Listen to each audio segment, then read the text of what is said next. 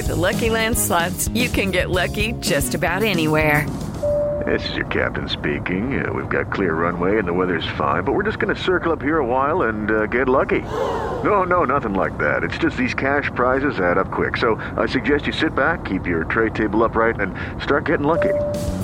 Play for free at LuckyLandSlots.com. Are you feeling lucky? No purchase necessary. Void where prohibited by law. 18+ terms and conditions apply. See website for details.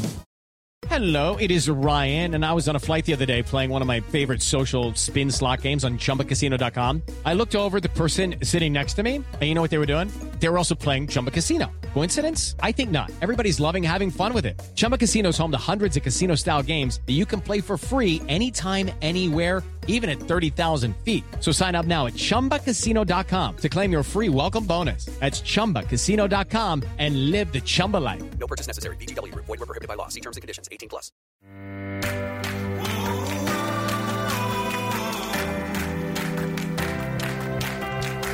Hey everybody, welcome to the Big Ticket Variety and iHeart's movie podcast. I'm your host, Mark Malkin. This week I've got Kumail Nanjiani. The funny man talks about his new comedy, Stuber. Plus we get serious about politics and what he's saying about starring in that new Marvel movie, The Eternals. Find out what he told me right after this. I'm Robert Evans, host of Behind the Bastards, and It Could Happen Here. And boy, it does seem to be happening here. I'm going to guess most of the people listening to this are deeply concerned with what they saw happen in Washington, D.C. on January 6th. And I'm here to tell you it was a fascist insurrection, an attempt by fascists to take over our democracy. And it didn't happen in a historical vacuum. There have been numerous attempts, many of them successful, by fascist movements to take over democracies over the last century. In order to protect yourself, in order to protect your family and your very freedom, you need to understand this history and the history of the different anti-fascist movements that have fought, sometimes successfully, often unsuccessfully, to stop the same things from happening in their own countries. The knowledge of this history is important, and it's maybe the only thing that can save us. So, if you're as concerned as I am, listen to Behind the Insurrections on the iHeartRadio app, Apple Podcasts, or wherever you listen to podcasts.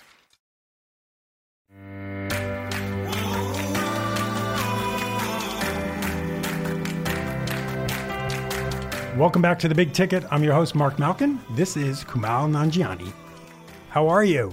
I'm great. How are you? I'm good. You're an action star. Oh, my God. Thank you so much for saying that. I don't know if you believe it, but I appreciate you saying it. Stuber. Yes.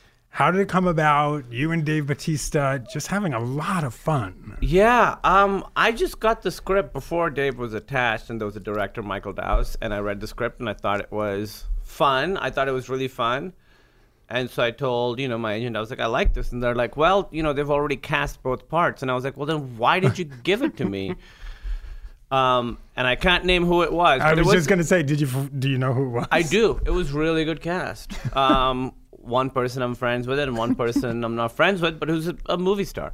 And then a couple months went by and they were like, hey, so that version fell apart. It's back around. Would you want to meet with the director? I said, sure. So I met with the director and he said that he wanted Dave Bautista to be the other guy. And I said, well, if you get Dave, then, let's keep talking. Because right. I was a huge fan of Dave's and we have mutual friends and I knew that he was a great guy. And I just love his work. I'd never worked with anyone like that. So that was what was really exciting to me. And then I was like, I think that there are ways in which we can discuss things in this format that I haven't seen discussed in a mainstream movie like this, an action comedy. So then that was the next step, was sort of trying to see if we could do that stuff in this movie. Tell me about, you do a chemistry read with Dave Bautista. Do you have chemistry right away? We do a chemistry read. We do it, I think it's like Saturday at 8 a.m. because Dave is in between shooting like 2 Avengers movies or something. So he flies in that morning. He shows up. And it's really nerve-wracking. We're in like these wooden chairs in a spare room pretending like I'm driving a car. I literally have to do the steering wheel motion. We do like 6 scenes from the movie. So this isn't just us hanging out in a room. We're like working with the director, scenes from the beginning of the movie all up until the end. I believe we do. We didn't do the final scene, but we did one of the final scenes. Wow. So I remember feeling really nervous because even though they say you're the only one we're talking to, you know that whenever you're opening that door to like a chemistry read, that anything can happen, even if they're like You have the offer, it's yours. And so I was nervous, and Dave was also nervous. And so I think that helped bond us. And I think that the director really wanted us, so he was really working with us. But it was, 8 a.m. on a Saturday. Just like, Who not do what you have chemistry with on 8 a.m. on a Saturday? I know, but I did know with Dave, I was like, I could tell that we look funny together because we're very different looking people. And I knew that we had very different energies. So I was like, even though that room, I could tell that I really liked him. I wouldn't know what our on-screen chemistry would be, but I knew that we could make it work. And he's the nicest guy. It's like, really? He's the biggest. Like, if he's coming towards you, you sort of say, ugh, and then it's so cliche, but he's a teddy bear. Well, he really is. And I think it's because if you're a big guy like that, you don't have to be a dick. Like, if you're a small guy, like me, I have to like posture and pretend to be a man, Right. and he's if you're Napoleon, that's what happens. Right. Yeah, he's the opposite of Napoleon. Whatever it is, he has all the power, so he doesn't need to posture or have any of that machismo stuff at Right. all. He's just a very emotional, sincere man. What was it like getting in the car with him for the first time? Because like you said, you both look he takes up like 3/4 of the front seat, and you're on the corner. He's a very, very big guy, and it's not a huge car. And we actually did then, when we got there, we did tests in the car to make sure that we could shoot because he's so big. Did you test different types of cars? No, it was always a Nissan Leaf. From the script, it was always a Nissan Leaf. It was great being in the car with him. We were shooting in the summer in Atlanta, and it gets very, very warm. Oof. But it was great because it was just like bonding, The hard thing is, I love car scenes in movies. I love them, especially car scenes at night. I love watching them. And if I write something, I always put in a scene. But they're so hard to shoot. They're like a nightmare because if you're shooting during the day and you're not doing green screen, you have to like drive back around to the spot and you do the take for 3 minutes and then it takes you 10 minutes to drive around. So it's very hard to get into a rhythm. But once you get it, it looks great. And so those 10 minutes driving back around the block in like Atlanta summer traffic, we really got to know each other. We played a lot of music for each other and so kind of talked about everything. So it was really, truly a bonding experience. And then you add a pit bull to the mix. And the pit bull was very, very sweet. And Dave is a big dog fan and was like empathetically connected to this dog. It was like they had a connection. And we'd be shooting, and he'd be like, "We got to cut. He's too hot. He's heating up. He needs a break." And I'm like, "Dave, what are we doing?" And so like Dave would force us to take breaks because he could tell that this dog was Stroker was the dog's name. That Stroker was just not comfortable. Not happy. You want to get to go back to his trailer. Yeah. Well, I mean, Stroker, and so we shot with Stroker for a little while. Then Stroker goes away.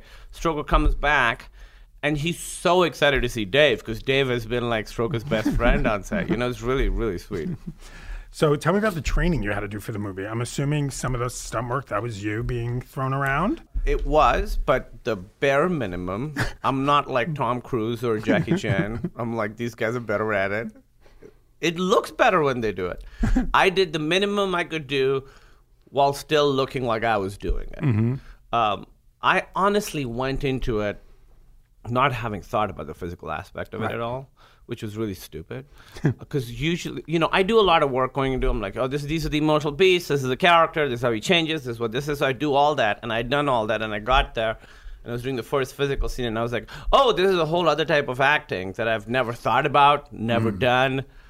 But watching Dave was good because he's so good at that stuff. And you just sort of try and learn and pick it up while you're doing it. Right. When I'm acting, I don't like to watch takes of myself, but when I was doing the action stuff, I did like to watch because it's kind of the opposite type of acting. In that normal, like acting, you're supposed to forget that you're acting, you're in the moment, you're really sort of doing it. There's no real, it's not an intellectual thing, it's an emotional thing, whereas stunt acting or fighting is purely intellectual. You're really thinking like, all right, I do this, then I do this, now I do this. If you do that in a normal scene, she says this, now I say this, you're dead. Right. But in a fight scene, you really have to do that. You have to know the math of it. And so that was interesting because then I could watch the takes and be like, okay, so here when I do this, it's not working. I felt like in between the moves, I was kind of going dead. And I realized you kind of have to like sort of always be moving and keeping it alive. So did you get hurt at all? I got hurt. I mean, I got bruised. I didn't really get injured. But yeah, I mean, just like, so there's a scene where we're crawling out of the car when it's upside down. And it doesn't seem like, we're just crawling out of a car. But you do that 15 times in a row, and it really starts hurting because I have to crawl out of the car, and Dave is hurt at that point, so I'm sort of supporting him. Right. And we run down, like, in one shot, it's like 2 blocks. So we did that like 10 times. And that was by far the most physically taxing because you have to crawl up, help him up. He's sort of being supported by you, and then run 2 blocks as fast as you can at 3 a.m. Yeah, that was brutal. That's pretty brutal. Yeah, and the director kept being like, can we do one more? Can we do one more? And of course, it's like all edited in the movie. Right. It's not like one take. So it was a little more violent than I thought it was going to be. Same. I didn't realize how violent it was because the opening action scene I wasn't there for because I'm not in it. And then later for a lot of I was there when I'm doing the stuff, but I wasn't there when they were getting the other side of it. Right. It's a lot more violent than I thought. Well, I did. Also, it's the first rated R movie Disney's releasing since 2013, since it's a Fox movie and now it's a Disney movie. What was the 2013 movie? The Fifth Estate. Okay. Well, but you're a rated R Disney movie. Well, it's been, honestly, we were nervous about the merger, but it's been great. They've been very, very supportive. We've had the marketing meetings, and they really love the movie, and they're really pushing it. And it's hard, it's the summer, and right. Disney's got 2 other movies coming out the week before and the week after us. It's Spider-Man, or is that Sony? I don't know. That's Sony, but it's part of Marvel. Right. And then that other small movie. Lion King. So it's Spider-Man, us, Lion King. So it's very tricky, especially in the summer. Like, it's a very narrow target to hit, but, they're doing everything they can. So why should people go see this movie in the middle of all the crazy summertime? I feel like there's this narrative that's happened that only big tentpole movies are the ones you need to go see in the theater, and I disagree. I think comedies are great in the theater. I think they're a great communal experience. This movie has great action, so it has the spectacle that people sort of want in a summer movie, but some romance? It has romance. I think it's moving. I think it's emotional, and I think it has, and it's really funny, and I think we attempt to engage with some big ideas that movies like this don't generally engage with, And you have, spoiler alert, I'm going to say something right now. You have really large full frontal. Yes, I don't. No, you don't. Do. I mean, the movie really does. It's really a shock. It really. And the funniest line in the movie is Wait a minute, is that the first Disney movie with full frontal? Maybe. Betty Gilpin says, did I see a dick the size of Simon Birch? Which is a pretty funny line. Literally is the Well, so we were shooting that scene, and it's happening behind me. And so I'm doing my scene, I'm acting, and he does it behind me. I don't know, and they yell, and it's cut, and then there's like a soft murmur, and then complete silence for 30 seconds. I'm like, why is everyone being so weird? And then I see in the back guys are going up and high-fiving that guy. And I was like, oh, and I didn't know until I watched the movie. I was like, oh, that's why everybody was being... Oh, you didn't know? I mean, I knew, but I didn't know. I didn't know he was sweeping the floor. Pretty amazing. How many takes did they do on that? Only like 1 or 2, I think. Yeah, I was sort of like... I mean, that was a tough room to be in because it's all Adonises, including Dave. Yeah, it was all basically naked men. Everybody's and like... oiled up. Beefcake, naked, like shirtless, oiled up beefcakes. And me just like... I watched that scene and I could see that my posture is like less confident. Like I could see in that scene my shoulders are forward and I'm slumped over and everybody else is like... I'm normal through the whole movie, but that scene's the most like fetal that my posture is in the whole movie. Not the guns, not the fight scenes. No, it's naked men. I have never felt worse about myself. If I could help it, I'll never go in that room again. Well, let's talk about being an Adonis. So right now, we're on a podcast, so if you're not watching the video, you can't see this. But look at that. Well, Who made it into Men's Health and his workout? What can I say? Look at you. This was a few months ago. I look way better now. I really do. I mean, that was just like I was like a few weeks into it. I've really been working really, really hard. And where does this working out come from? Is it just Dave Bautista? sort of just Dave Bautista, and I just was like, when I was a kid, I assumed at some point in my life I would be in, like perfect, I would be the perfect male form, right? I just assumed it would happen, I would have crazy abs, and it just never happened. And I'm 41 now, and I was like, if it doesn't happen this year, it's just never going to happen. So I just decided at the beginning of the year, at the end of last year, I was like, oh, next year I'm going to be in the best shape of my life. So I've sort of been going, it's been really, really intense, and I'm not there yet. And you call your trainer Daddy? Just once by mistake. I really went to a primal place. But he put it on Twitter. He said, good set, and I said, thank you, Daddy. And then things were quiet again. It was sort of like that scene in Stuber.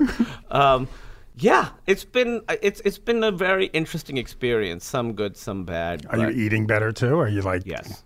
Yeah. Just being aware. So basically, I don't know how this is boring, but I did a bulk. So I basically ate a lot of protein, but also whatever I wanted. So I ate French fries, I ate ice cream for like 4 months, and now I'm cutting. So now I'm on the crazy diet. And so now it's like no sugar, no sugar. You're talking to the guy who had carrot cake for breakfast. Listen, I love desserts, but I've been eating whatever I want for 4 months, and this actually doesn't feel that hard. It feels like, oh, thank God. I was eating a meal right before going to bed. He wanted me to eat a full meal. Ooh. So at like 11:30 p.m., I would eat a full meal and go to bed. So how much weight did you put on by the end of that? Too much. This is going to sound horrible. Go ahead. At its most, I had put on 30 pounds. Wow. Yeah, but now I'm back. I've cut out a lot of that, and I'll probably end up I'll still weigh a lot more than I did in Stuber. But it'll be muscle.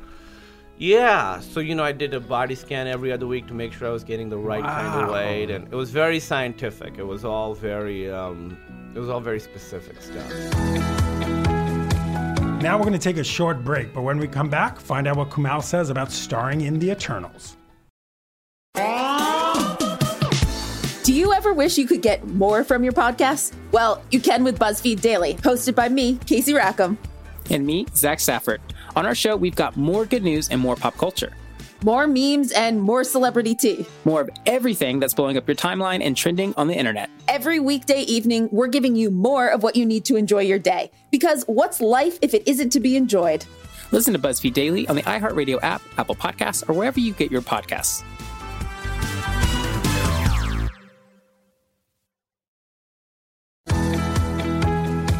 And here's more with Kumail Nanjiani. Now I have to ask, is some of it for this rumored movie Eternals? I cannot comment on that. Wouldn't it be great? Wouldn't it be great to be part of a superhero franchise? It would be so great to be part of a superhero film. I would love it so much. You'd be eternally grateful, wouldn't you? Oh, forever. Definitely. When are we going to see you and Emily what's your next project? What are you going to do? So we have a show for Apple. Little America. That comes out. They haven't told us. I'm not even hiding it.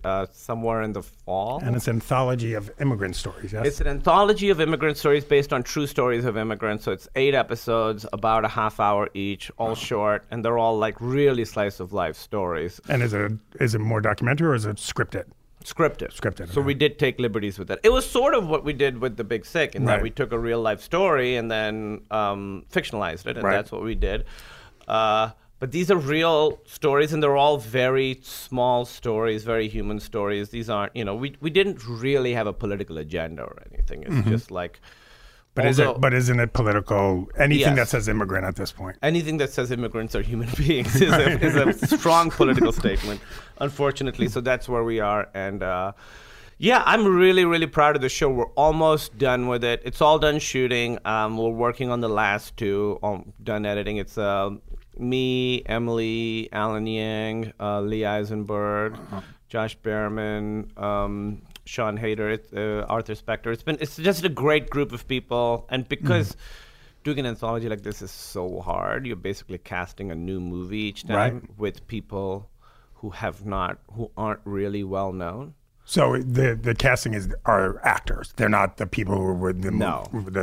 But there's a story about a gay Syrian immigrant. So we were like, we want to cast a gay Syrian actor. Now, unfortunately, there aren't a lot of gay Syrian actors who have had a lot of exposure in American pop cultural entertainment. So then we have to sort of discover people in each episode, right? For each episode. And did you discover a gay Syrian actor for this? We have gotten an amazing cast for the entire. I mean, everybody's a star. It's really amazing. Wow. Yeah. Would you ever screen it at the White House? I would love to screen it at the White House. I don't think they'll have us. Would you sit down with President Trump? No. Why would I don't think If you screen it at the White House, he might be there. I would. To sit down and talk to him? Yeah. I don't know what we would have to talk about, honestly. I feel like I don't think we're going to change each other's minds about anything. Mm-hmm. Maybe I can bring him some Pakistani food and be like, hey, this tastes pretty good, right? He'll probably be like, no. Pakistani McDonald's. Right, yes, exactly. What is your Pakistani steak with ketchup? I don't know if we would be able to change each other's minds on anything, so I think it would be sort of a waste of both our times. Who are you looking at 2020? I like Kamala Harris. I like Elizabeth Warren. It's still, we just had the first debates, which was great. So it's sort of becoming a little more clear, but there are still so many candidates. So many. I will say, and this might not be the right thing to say, I will vote for whoever the Democratic candidate is. I think a lot of people are saying that. I mean, I will. There are people I favor, but even if the bottom of my list is the Democratic candidate, I am voting for them. Are you hopeful for the future? Oh my God! Because I love you wrote a piece in Time magazine about a woman from Honduras who was seeking asylum here in the U.S. and was separated from her child. Oh my God! It was such a moving piece. But when you read pieces like that, do we end up hopeful or not? I've always been a very hopeful person. I've always been very optimistic. But the thing that sort of, I would say changed, I don't want to say broke my back, that sounds so dramatic, but the thing that sort of muddied the water for me is the fact that people can see images of the detention centers and the family separation and, I mean, we've seen pictures of immigrant children who have passed away. I mean, there was a picture of a father and a daughter. And the fact that there are people who can see that and justify it and not see a problem gives me less hope. I would think that the one thing we would all have in common is connecting to pictures of children in strife. And the fact that that's not happening right now gives me less hope. Because all sense of normal has been thrown out the window. Yeah, I mean, I think the best we can do is have a good structure in place. And once you have a good structure, hopefully from that, you can limit bad things and maybe hopefully make good people. I think good societies make good people and bad societies make bad people. And I think we're really on a sort of a cusp of deciding what kind of society we're going to be. This next election is going to be extremely, extremely important, not just for the fate of America, but for the fate of the world. How much do you see yourself getting involved? I mean, I donate a lot. I was very, very vocal going into the 2016 election. I was very vocal for the 2018 midterms. Midterms. I have been a little more quiet recently, but I'll be more. I was going to say you've been a little bit more quiet because on Twitter. I realized, I sort of had a weird moment. I realized that when I say this stuff, all I'm doing is the only people who are listening to me are the people who already agree with me. Right. And you can easily move from, people jump from topic to topic to topic, and I don't think there's any focus. And I decided, and again, there are two ways you can either fight against something or you can fight for something, and both are extremely valid. And I feel like right now there are a lot of people who are fighting against some stuff right now, and I think that's great. That's a great battle and extremely necessary, but I don't think that's my battle anymore. I'm trying to fight for positive stuff, and so it's a little different, and I feel like, if I can have ideas in the work I do that hopefully can affect people's minds or change people's minds about something, because then I'm like, if mainstream entertainment doesn't have the power to change people's thinking, then what's the point of And it? it does have the power. I It think really so. does. I mean, you really look. You're doing an anthology series called Little America. You know, Yeah. you're just going to bring these stories into people's living rooms or on their watches or whatever, wherever they're going to watch I it, know. and it's going to change people's minds. That's I always go back to right now is the show Pose.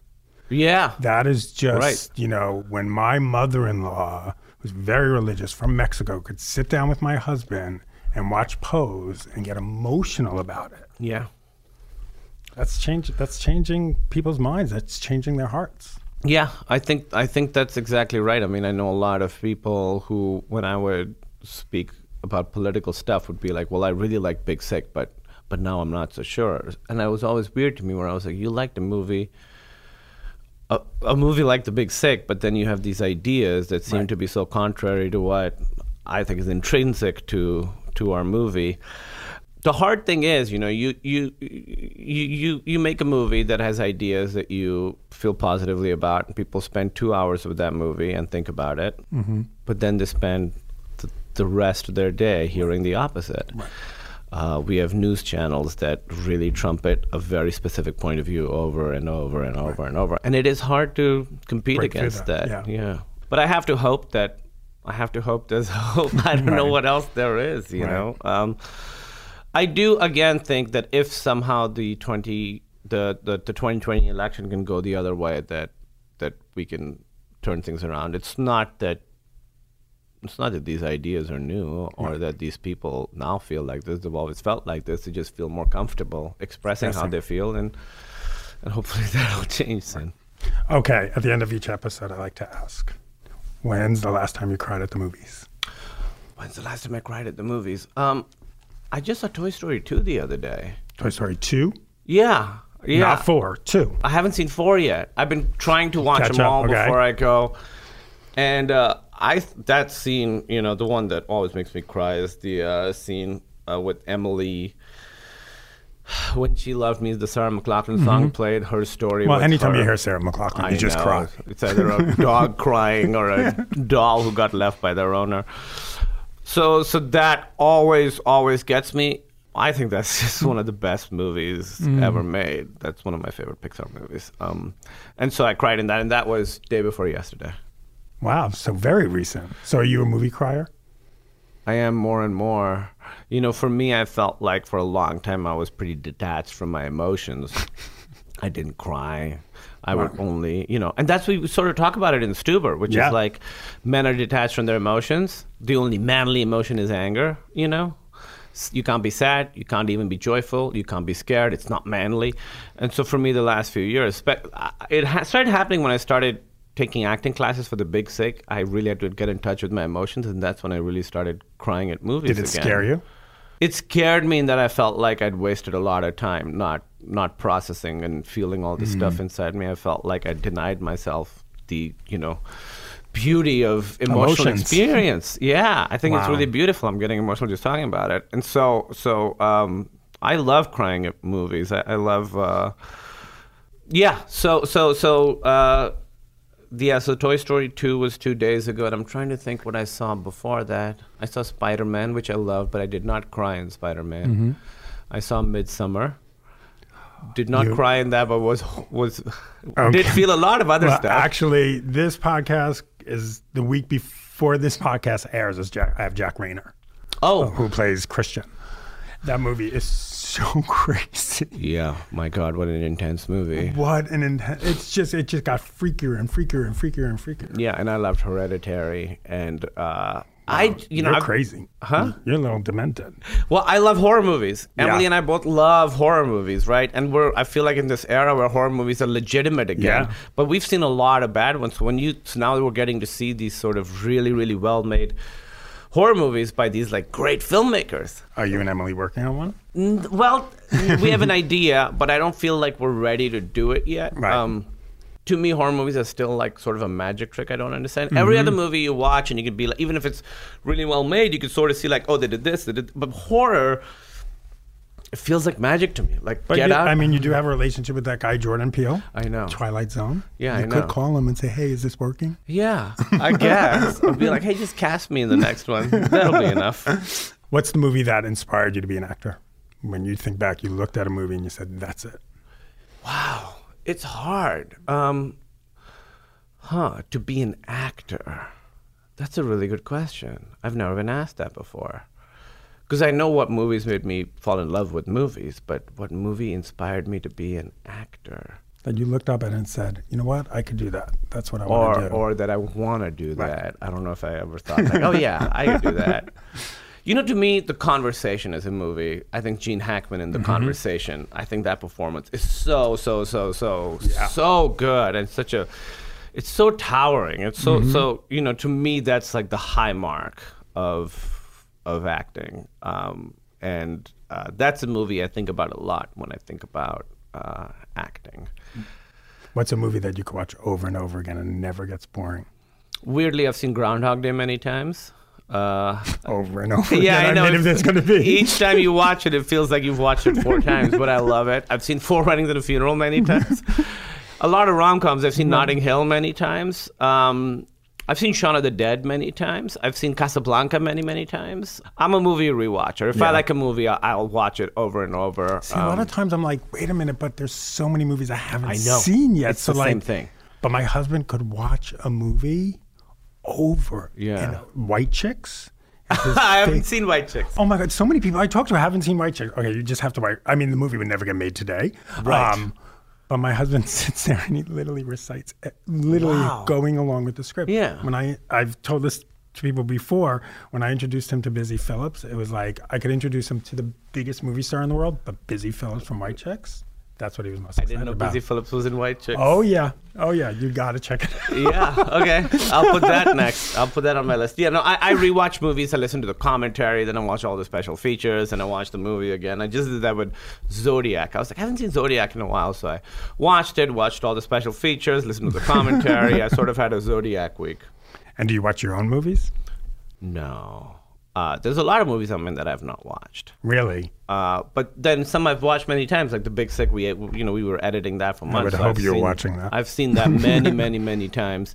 And then I've seen the finished product of that many, many, many times with different audiences, because I was like, it was the first time I saw a movie where I was like, oh, I like everything in this movie. You know? That's amazing. It's because we got to make it, so it's obviously. And it earned you an Oscar nomination. Yeah. Hello. There's only one little thing in the movie that I don't like, that I never like. I'm not going to talk about it. Come on. All right. There's a little thing that me. we had to do for editing. There's a little joke where it's a scene where it's me, Holly Hunter, and Ray Romano in her apartment, and it's our first bonding scene. And there's a scene where we're all drinking wine, and Ray says, I'm not a lightweight, and she's like, he's going to be asleep within an hour. And he's like, no, I'm not. And then it hard cuts to him asleep on the couch. I never liked that edit. We had to do it because that wine scene was much longer and it just wasn't working, and we needed like a snappy edit, and that was the easiest thing to do. And it gets an okay laugh, but it's like a joke I've seen in other movies. Right. You know, it's you a little bit see it coming. Right. When you see it, you're like, oh, that's that joke. So that's the only joke in the whole movie that I'm like, I don't love that one. I know why we had to do it. It was like a shortcut. If that's the only thing you don't like in the movie, that's pretty good. Yeah, I mean, this thing, I was just thinking about this. I was like, if we made it now, how would it be different? It would be pretty different, but I don't think we can. Come on, you can reboot it for Netflix. Exactly. I'll have someone play me this time, and now Emily can play herself. This was amazing. But and I've seen Stuber many times with an audience. But there's a lot of movies I'm in that I haven't watched, because honestly, there's a lot of movies that I've done that I was like, I don't know. Just name one or two. You could just name one or two. I think if you go through my IMDb, you'll be able to guess which ones I was too scared to watch. Awesome. You're amazing. Thank you for stopping by. This was great. Thanks for having me. That was Kumail Nanjiani. Thanks for listening to this week's Big Ticket. I'm your host, Mark Malkin. Coming up next week, the cast of The Lion King, Seth Rogen, Billy Eichner, Michael Keegan-Key, Alfre Woodard, and so much more. Make sure to come back next Thursday for the Big Ticket, and don't forget to follow me on Twitter @MarkMalkin. Thanks for listening. See you next week.